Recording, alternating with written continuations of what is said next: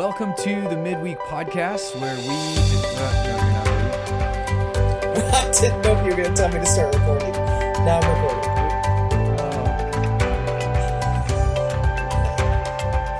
You can cut this at the end or something. Welcome to the Midweek Podcast, where we discuss what it looks like to flourish as disciples of Jesus in the COVID-19 world. My name is Matt Deason, and I'm joined today by a special guest, a blast from the past, none other than the great Matthew Karsh. Wow, that's quite the introduction. Yes. Great to have you with us, Matt. We have some incredible topics we'd like to tackle today. But before we do, Matt, I was hoping you could give us an update. You moved down to Ecuador in July of 2019, almost a year ago. So maybe you could start by just giving the community a quick snapshot on what it's been like for you and Jenna moving down to Ecuador, and then, of course, how the coronavirus has played out in Ecuador. Yeah, so thanks for having me back, inviting me back. For those of you who don't know, my wife Jen and I, we were part of the original group that moved to Spokane as part of the church planting team and served at the church from those beginning days when we were meeting once a month in our apartment to eventually being a weekly gathered church. And when I left, the church was totally fine, but now everything has just... hit the fan. Yeah. No, I'm kidding. It's in shambles. It's because you left, Karsh. It's because I left that coronavirus came, is what I'm trying to say. Oh, yes. We'll talk about that later. Okay. Sorry, I've gotten off track already. What was I supposed to say? An update. How is it living in Ecuador? And okay, then what did it look like? So I'm actually recording this from California. If it gives you a picture of how things are going in Ecuador, I'm actually recording this from California. So, my wife and I, we've been working for an international school in a city called Guayaquil, Ecuador, which is on the coast of Ecuador. For those of you who don't know, Ecuador is a South American country right on the equator. And we actually left Ecuador on a humanitarian relief flight at the end of April. And we've been living at my parents' house, continuing teaching online, but living at my parents' house since then. Ecuador has, I think the last I checked, around 36,000 cases of coronavirus reported, but the reality on the ground, especially in the city that we lived, was nothing short of horrific, I would say. I mean, if you might have seen some of the articles because they popped up in New York Times and big news outlets in the States, but the system in Ecuador got so overloaded that people didn't know what to do with dead bodies. And so there's pictures of bodies just being left on the sidewalk for the military to come pick up. Basically, at the beginning of the emergency, the government turned our province into it's administered by the military. So they're in charge of enforcing the curfew, enforcing rules, and I could mention that just briefly, but it's bad. So hospitals got overloaded. People were just dropping off dead bodies at the front door of hospitals. We have coworkers who live nearby and they tell us what's going on. We actually heard about it from them before we saw it in the news. And, they ran out of supplies. People who end up needing oxygen, well, the hospital doesn't have oxygen. You need to go find it for your loved one to make sure that they can breathe on a ventilator. It basically just overwhelmed the system, and they've been trying to recover, especially in the province that we lived in. We decided, mainly because of that, that we would try and come back to the U.S. because we thought, hey, if we get sick, it's going to be really hard to be sick and try to talk to doctors in a foreign language. And most people are getting put in comas, like medically induced comas, in order to deal with it, and family can't visit. My Spanish is so bad that I don't even know what would happen. So we decided to try and get on one of the humanitarian flights, and we were on the one flight out that week that left at the end of April.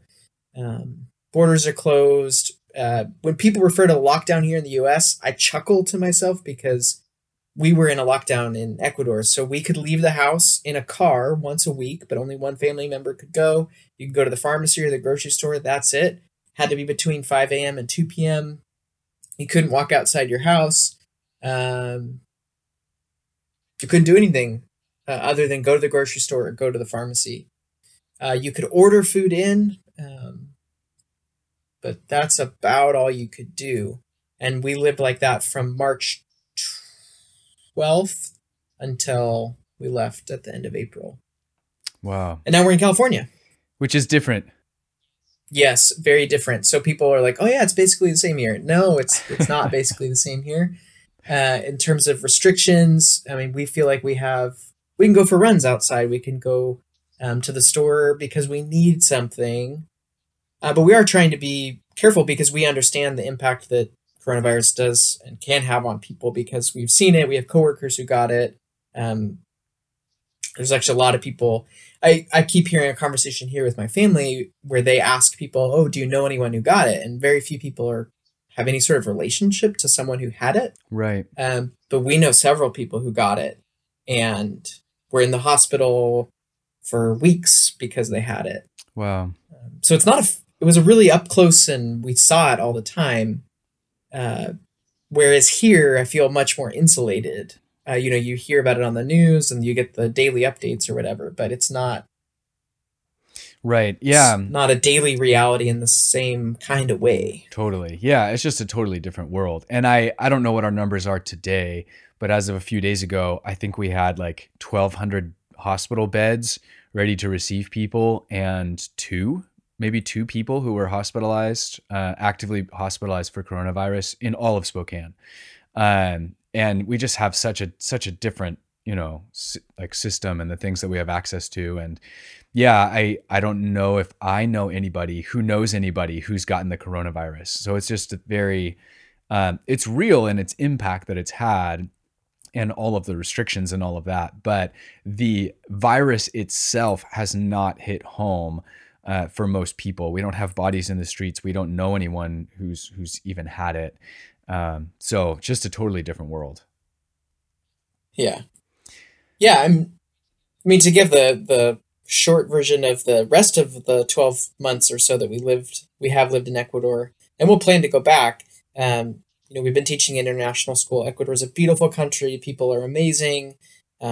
It's probably, like visually the most stunning place we've ever been.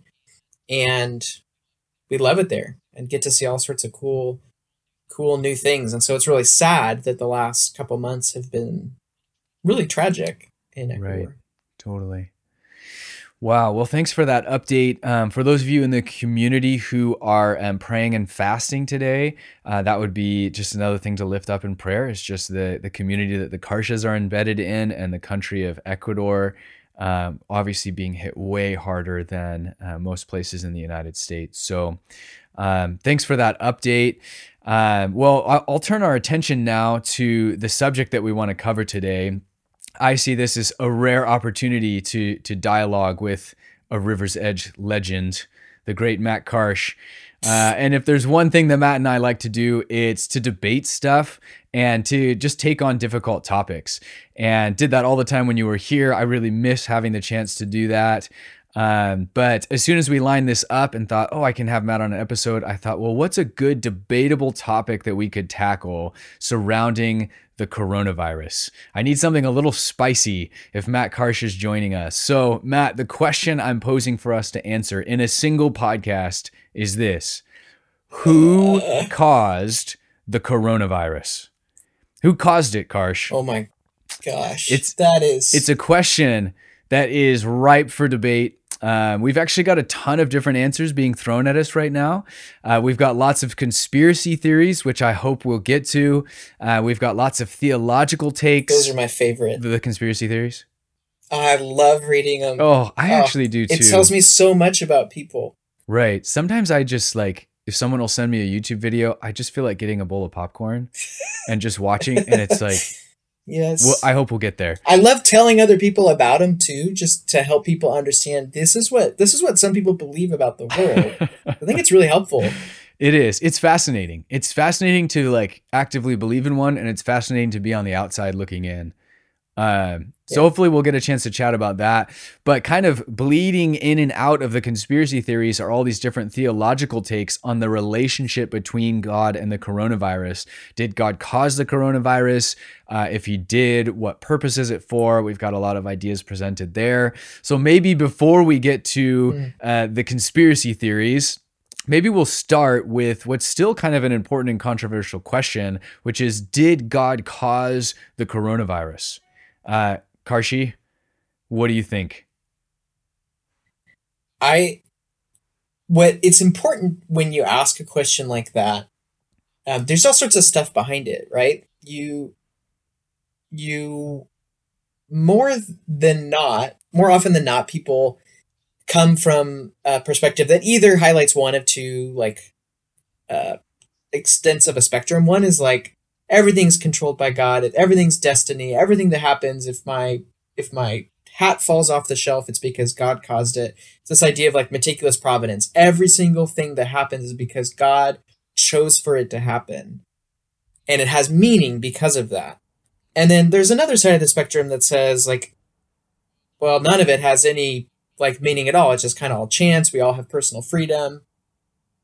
And it just all happens. And when you ask the question of, did God cause coronavirus? Usually people are asking because they want to know, like, did God really do that? Would God really do something like that? Because if he did, it has to have meaning. But I really don't want to believe that he would cause this many deaths. It's the same thing. Did God cause hurricanes? Did God cause this earthquake? Right. I think that people are asking, there's a genuine question there.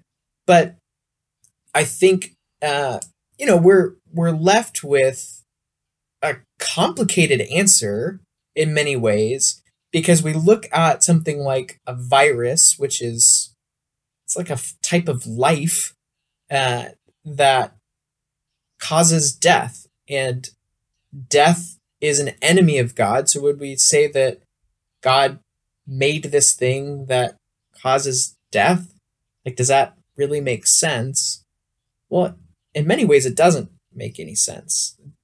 That would be like an evil being introduced by God, which doesn't work with what we know about him as a loving, caring father who is in his essence goodness. Right.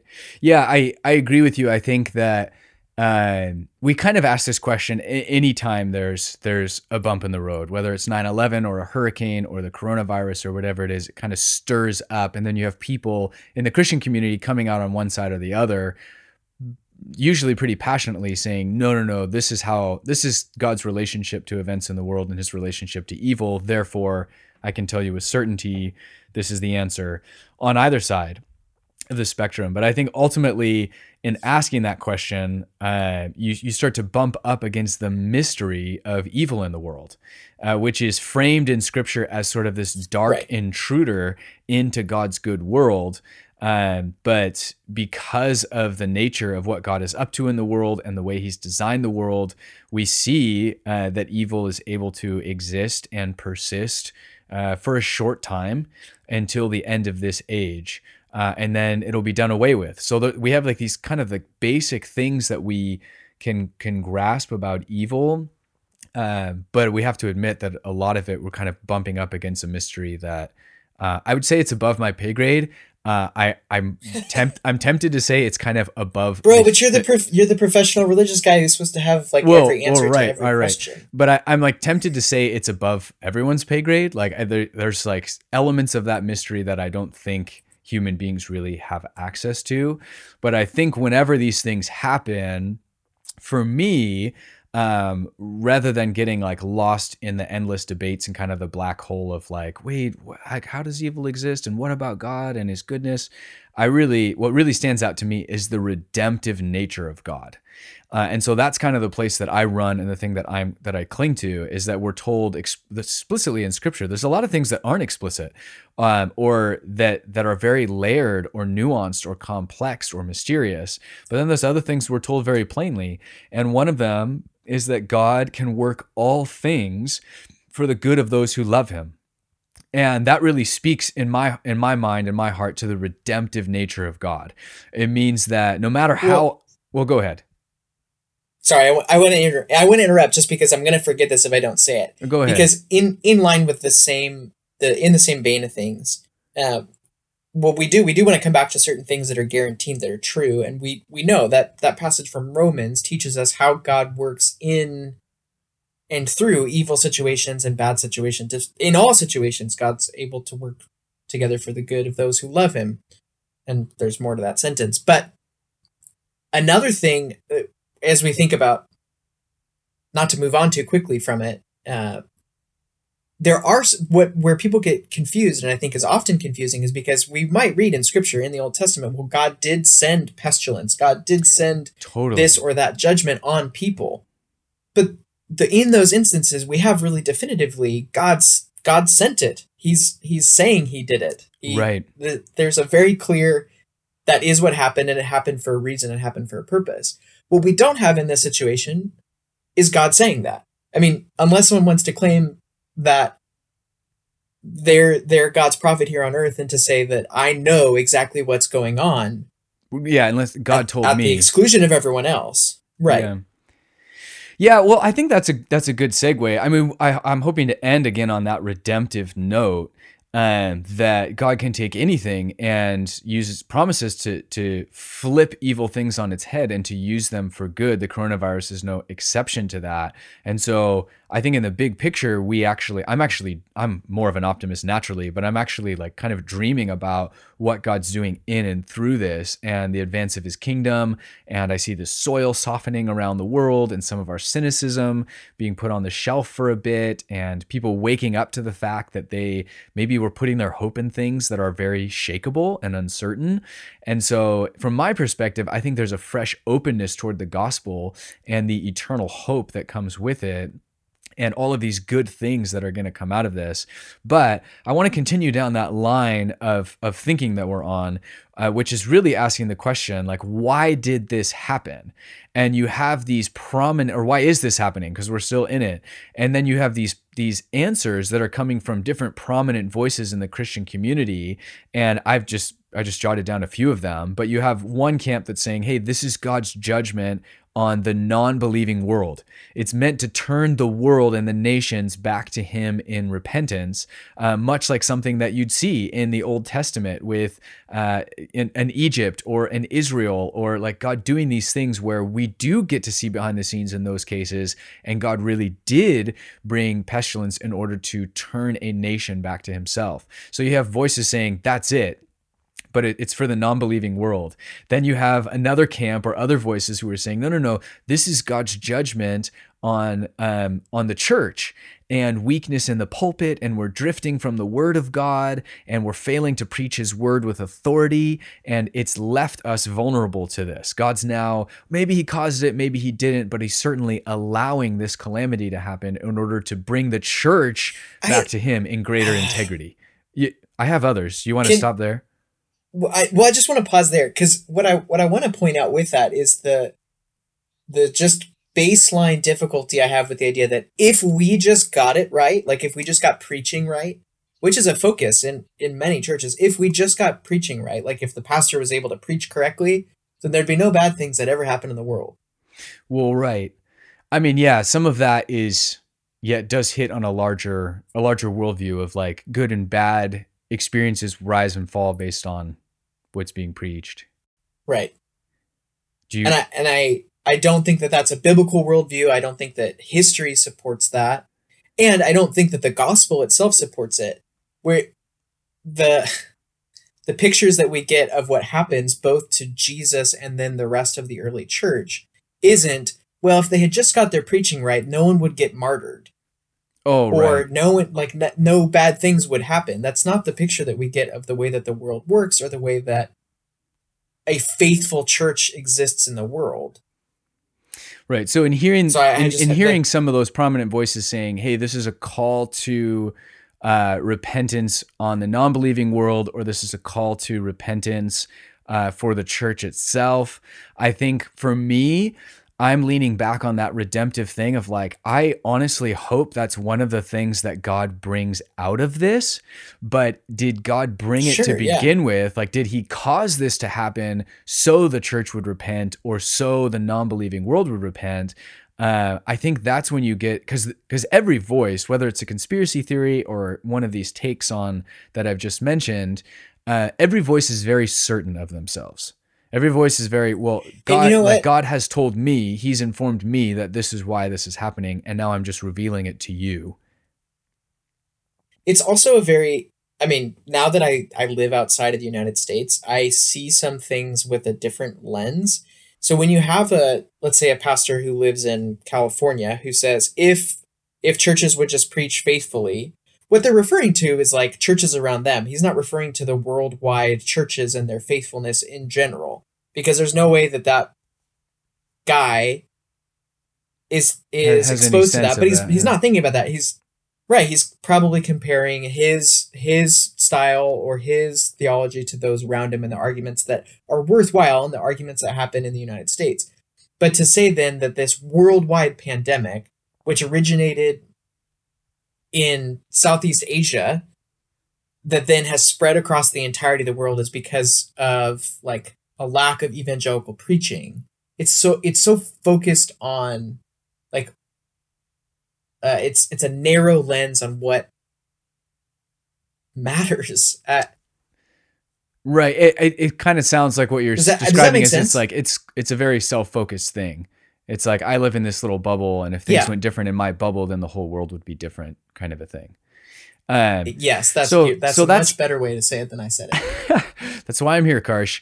But I think the bigger, like the bigger, one of the bigger issues in my mind is that like I honestly hope that God uses it to as a means of purifying, refining, refocusing the church, of masses of people coming to repentance. I genuinely hope all of those things happen.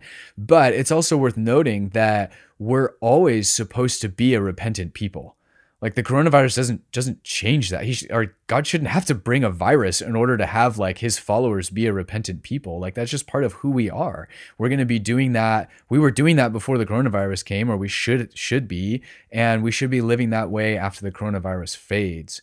So I think that's part of the difficulty there. But I do see the draw to those perspectives because you have a couple concrete examples of things like that happening in the Old Testament.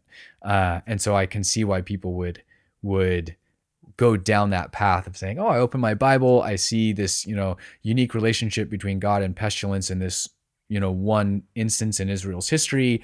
Now there's pestilence happening. Can't we infer that he's doing the exact same thing again? And the point where we can agree with, I would be happy to agree with anyone who says that, is should this situation cause us to be more repentant and self-reflecting? Yes. We're constantly called to that, but sure, in this situation it should cause us to reflect on those things. Right. And that's a point where we can agree on it without having what I think is a problematic for the sake of the world that actually cares about like what people post on blogs and what gets posted in the headlines, which is church says that this is the result of this. For people who pay attention to those things, that doesn't have a very, in my opinion, helpful evangelism. Helpful. It's It's just not helpful it's for not evangelism. very compelling. Yeah. Right. Right. But should we be forced to and be caused to like think about and repent and be a repentant people? Yes, of course. Of Right. course we should. Yeah, and I think it's worth saying that that can be a really healthy response in these. We're not telling people not to do that. Like it's a very healthy response under the circumstances for every human being to be thinking again about like, where does my heart lie? And is my life about loving God and loving others, or has it slipped into something else? So can we talk about the end times? We can. Okay, because well, go ahead. You do your thing first, and then I'll say my like. Well, the thing that if I assume what you're going to say is something to the effect of, many people are evaluating the situation, say, see, look, I read Revelation 13 and this is the opening of this seal, and I know that this is where we're at in the book of Revelation, and it's just playing out in front of us. It's the end times. Take us Jesus soon. It's kind of what I assume you're going to say. Is that something to that effect? Well, yeah, I think there's almost two big picture camps in my mind. Within the Christian community, as we're talking about like what's behind the coronavirus, what is God up to? How do we interpret or decode the times that we're in? I think there's one camp that says, oh, it's just a call to repentance in the church, call to repentance in the non-believing world, whatever it is. Then there's this other camp who is more entertaining in my mind and goes much, much deeper and into greater detail. And there's this wide variety of, it kind of feels like the floodgates have opened a bit on kind of these end times theories and theology, and saying, hey, I know where we're at. And I had a close relative come to me recently and say, just kind of nodding his head like, oh yeah, this is the beginning of the end times. My pastor told me, he explained it. It's not the end, but it's like the beginning of the end. And it's kind of like these, the first birth pains that will lead to the end of the age. And, Christ is coming back soon. You have a lot of, pastors jumping up and saying, hey, we know it's close. Like we're almost to the finish line. And here's how I know. And then it just goes into all sorts of conspiracy theories about politicians, and it's the Republicans, or it's the Democrats, or it's Bill Gates, or it's, this health advisory board, and it's everyone's trying to make these power plays, and the Antichrist is coming, and all of this stuff. There's a bunch of theories about how this global crisis will lead to a global government and one world religion and a cashless economy, and the Antichrist will come and take over, that system. And because of coronavirus, now we're going to have microchips in us to track, the virus and its spread, and the vaccine, maybe even the vaccine is part of the mark. That's part of the mark of the beast that you need to participate in his global economy. And so you've got pastors from the pulpit actually showing pictures of politicians and generating fear around a vaccine, which is another level of craziness, because I thought that was kind of the way out of this mess, was to get a vaccine, but now we should be skeptical of that. So Karsh, help us out, man. What's going on in our world, and what do you think about all of the end times theories? Well, I'll say two things, because first, now living outside of the United States, what is so hard to comprehend when you live in it and you're surrounded by it, those are when people point the finger at that person's the Antichrist, or that's what the mark of the beast is, it's always centered around this bubble that you're familiar with. You used the word bubble earlier. I think it's really helpful. Like living in Ecuador and reading Ecuadorian news exposes me to other people who have other ideas that are not the names that come up when we point to this person's Antichrist, or they're the reason that the world's gonna turn into what we see in Revelation.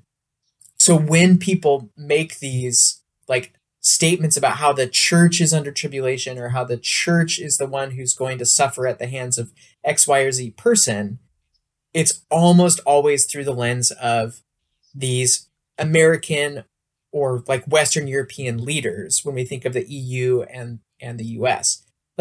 No one is thinking about how political leaders in South America play into this, if you're developing this sense of who's the Antichrist, who's against the church, who's causing tribulation, who's truly fighting for the truth, no one's thinking about the people who exist outside of their bubble and what they're familiar with.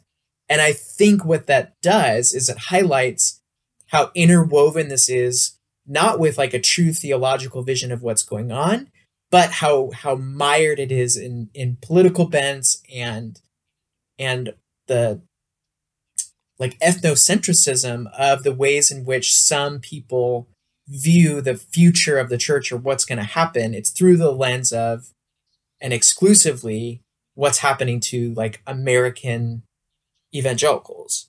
And I think that should cause us, as Christians who exist as part of the global church, to give pause and that's the first thing I'll say. You can, I don't know if you have thoughts on that, but I have a second thing to say, which I think helps me when I think about end time stuff. Yeah, I mean, I think what you're saying lends a very valuable perspective, because when you look in history, you can see. I even just think about pestilence, and like, I don't want to downplay the coronavirus, but if you look at like if you play the numbers game and you say like percentage of the world infected, percentage of the world who's died, it's nothing compared to stuff that was like ripping through the world in the early centuries of the church. And so I think, yeah, whenever we go there and say it's this politician who I don't like, it's this lunar eclipse that's happened 20 Right. times since Christ came, but this is the only one in our lifetime. So clearly it's this lunar eclipse that's going to be the end of the age, or it's this disease that we're experiencing versus all these other diseases that have come through.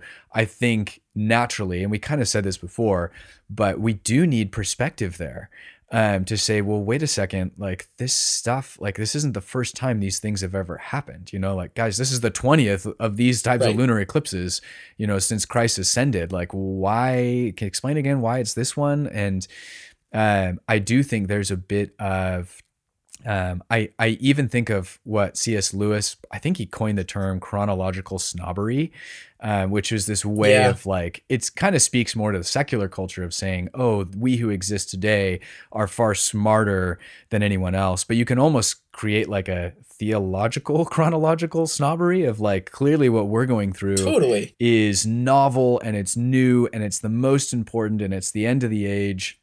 And I know it. And then all it takes is like stepping out to another portion of the world and looking back and saying, yeah, people here aren't talking about those politicians, and those conspiracy theories, Right. and they don't care, what coded number is on Bill Gates' latest patent and whatever else. It's just like, I do think it's helpful to have Right. some of that perspective and recognize, no, a lot of that is very specific to you and your world. And then naturally it just gets projected across all of the world and all of time. Yeah, totally. And so then I'll say the second thing, which has always been helpful for me as I think about end times, and people ask that question. The church, from the day that Jesus ascended, has always lived with this sense of immediacy, the nearness of Jesus' return. Amen.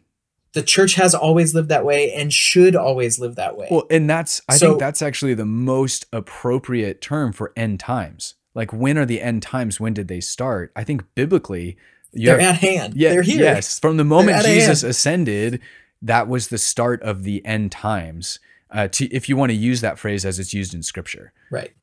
But I think the big thing for me with the conspiracy theory, and just as a side note, if you happen to be in that class of people that's getting really sucked into all of the talks on Revelation and Mark of the Beast and, chapter 13 says such and such, I'd actually encourage you to go back, and we did an in-depth series in the book of Revelation not too long ago, and we talked about all of those things. Who's the beast from the land? Who's the beast from the sea? What's the mark of the beast? What does 666 mean?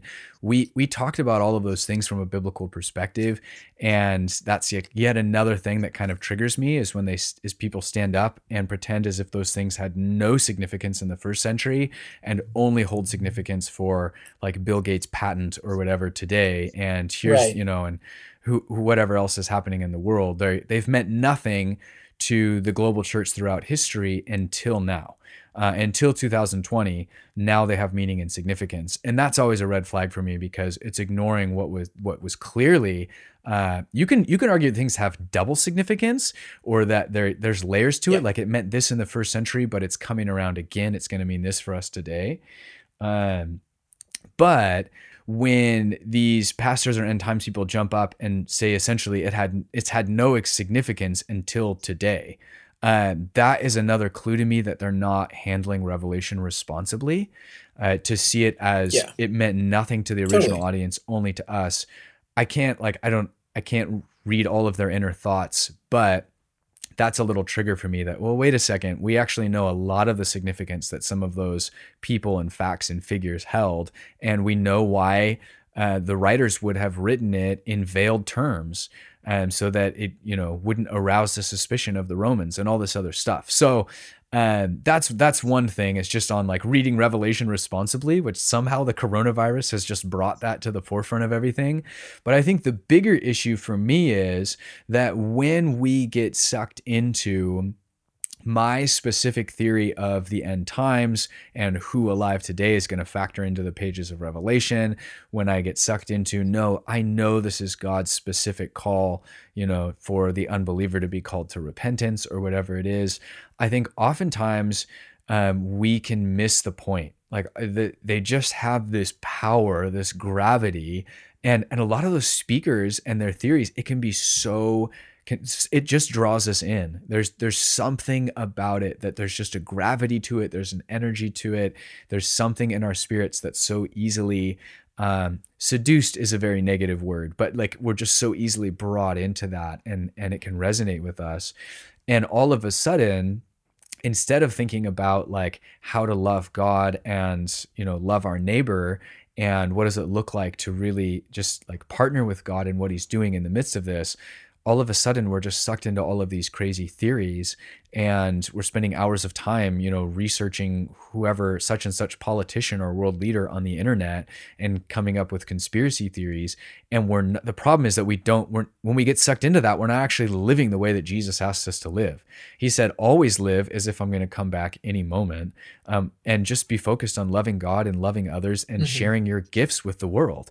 Okay, well, are any of those theories actually encouraging people to do that? Or are they just encouraging like this crazy amount of like weird inward thinking and mistrust and slandering people who honestly are trying to do a lot of good in this situation? And we can just get sucked into this weird camp and end up like you step back out of that camp and look in and you think that you're just not acting in line with the way that Jesus has called us to act in the midst of this. And I think the early church is a great example. Like they had pestilence that was much more pressing and much more threatening for the average person than the coronavirus. They had those things sweep through the ancient world. So picture something that's the coronavirus, but 10 times as deadly or something like that, or even more, according to the percentages. Those things were rippling through their world. And we don't see a ton of evidence in the pages of history that they sat around, coming up with conspiracy theories or calling the pagan world to repentance or accusing their church leaders of a lack of integrity or whatever it was. What we see in the early church, it wasn't perfect, but there were some beautiful things in the early church. And when those things swept through, what we do see in the pages of history is the church asking. They're not asking, who caused it or who's behind it or what's the conspiracy or what's the mark of the beast. They're asking, hey, who's going to be affected by this and how can I help? And then in response to that question, they're going to the people who are sick and dying and risking and exposing themselves. They didn't have masks and gloves. They're actively exposing themselves to something deadlier than the coronavirus purely to help people try to survive what they're dealing with. And in some cases, they contracted the virus and died themselves. And that was the testimony. That's like this powerful, that speaks of Christ and his love and his glory in the world. That glorifies him a lot more than just flinging accusations and coming up with more and more complicated conspiracy theories. Yeah. Yeah, I think that's really what we want it to motivate us to, right? The thought is helpful as long as it drives us, and the conversation is helpful as long as it drives us to greater love of God and neighbor. If it drives us to spending all of our time creating YouTube videos or podcasts just to like explain what's going on, but we never take 10 seconds to pray for our leaders or to pray for those who are lonely and dying, or for those who can do some sort of practical work to be alongside those people, then what's it for? Right. Yeah. And I think there's two different ways of approaching it. Like, I think there's a way that just seems much healthier to me, where we recognize and stand on the truth that we belong to a redemptive God. who can redeem anything, even the darkest, worst things, regardless of their source. God can use those things for his glory. He can redeem those things in ways that often seem sort of counterintuitive to us. He's the redemptive God. And so I think really resting on that has been important and kind of a key thing in my life. But then also recognizing in all these other categories, like according to the Bible, we've always been living in the end times, and we're going to be surprised by Jesus' return. We're not going to know when he's coming back. And Jesus is way more concerned about us using our gifts and loving our neighbor and partnering with him to do redemptive stuff in the midst of this. I just see like that is he's way more concerned about that than our specific theory on the book of Revelation and why we think, we have it, and we've cracked the code, even though nobody else can.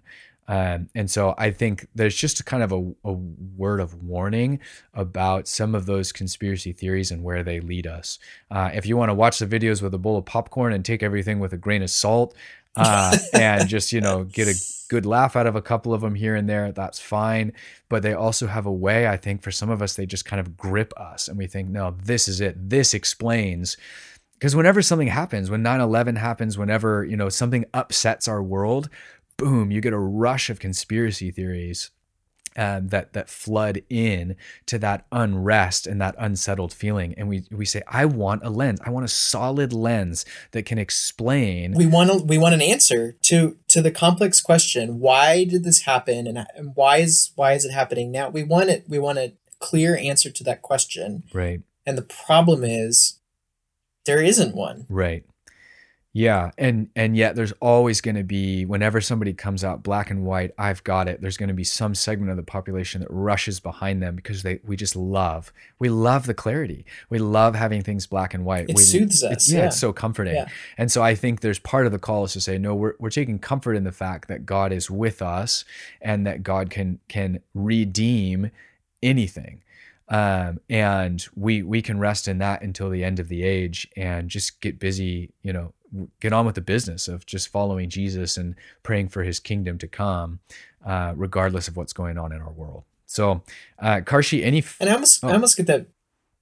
I was going to ask if you had any final thoughts, but I think you do. Well, I guess maybe this is just a good thing to end on because I have a lot more thoughts. I think this has showed us a lot about things that we value and things that, it should cause us a lot of self-reflection. But I think maybe it's helpful or not, but if Stephen getting stoned in the beginning of the book of Acts, right? Right. And the picture that we get of that, like what's Stephen focusing on, right? He has a vision of Jesus. It's not hit him with a frustrated fist at Jesus saying, why would you let this happen to me? Or looking around and blaming the people around him. But there is, I think a special picture for us, maybe even now, to say like his focus is on his vision of Jesus. And right. Even in his own death and in his own suffering, not that probably anyone who hears this, including myself as I say this, like we're not really suffering in this. But there's a clarity of focus that a lot of the other like time and energy we can spend trying to work on all the other things distracts us from that focus, even though it might be veiled in Christian things. I don't know if that's helpful or not. Yeah, I think it is. Well, for timing's sake, we got to tie it off. Karshi, thanks so much for joining us this week and giving us an update and sharing your thoughts on conspiracy theories and end times and all of it. We miss you and we love you. And if Ecuador decides to close their borders forever, we will welcome you back to Spokane, Washington. And in the meantime, we'll tie it off here. Would you bless us as we end? Oh, I thought you would ask. I hoped you would. May the Lord Well, which one should Well, I I do? thought you might be a little rusty. I actually had the thought, like, I wonder if he's been in the habit of blessing people over the last few I months tried to learn it. during shelter at I home. tried to learn it in Spanish, but I just couldn't do it. Oh, that was the pause. But Well, I'll accept anything at this may point. the grace. Okay. May the grace of our Lord Jesus Christ, the love of God, and the fellowship of the Holy Spirit be with us all evermore.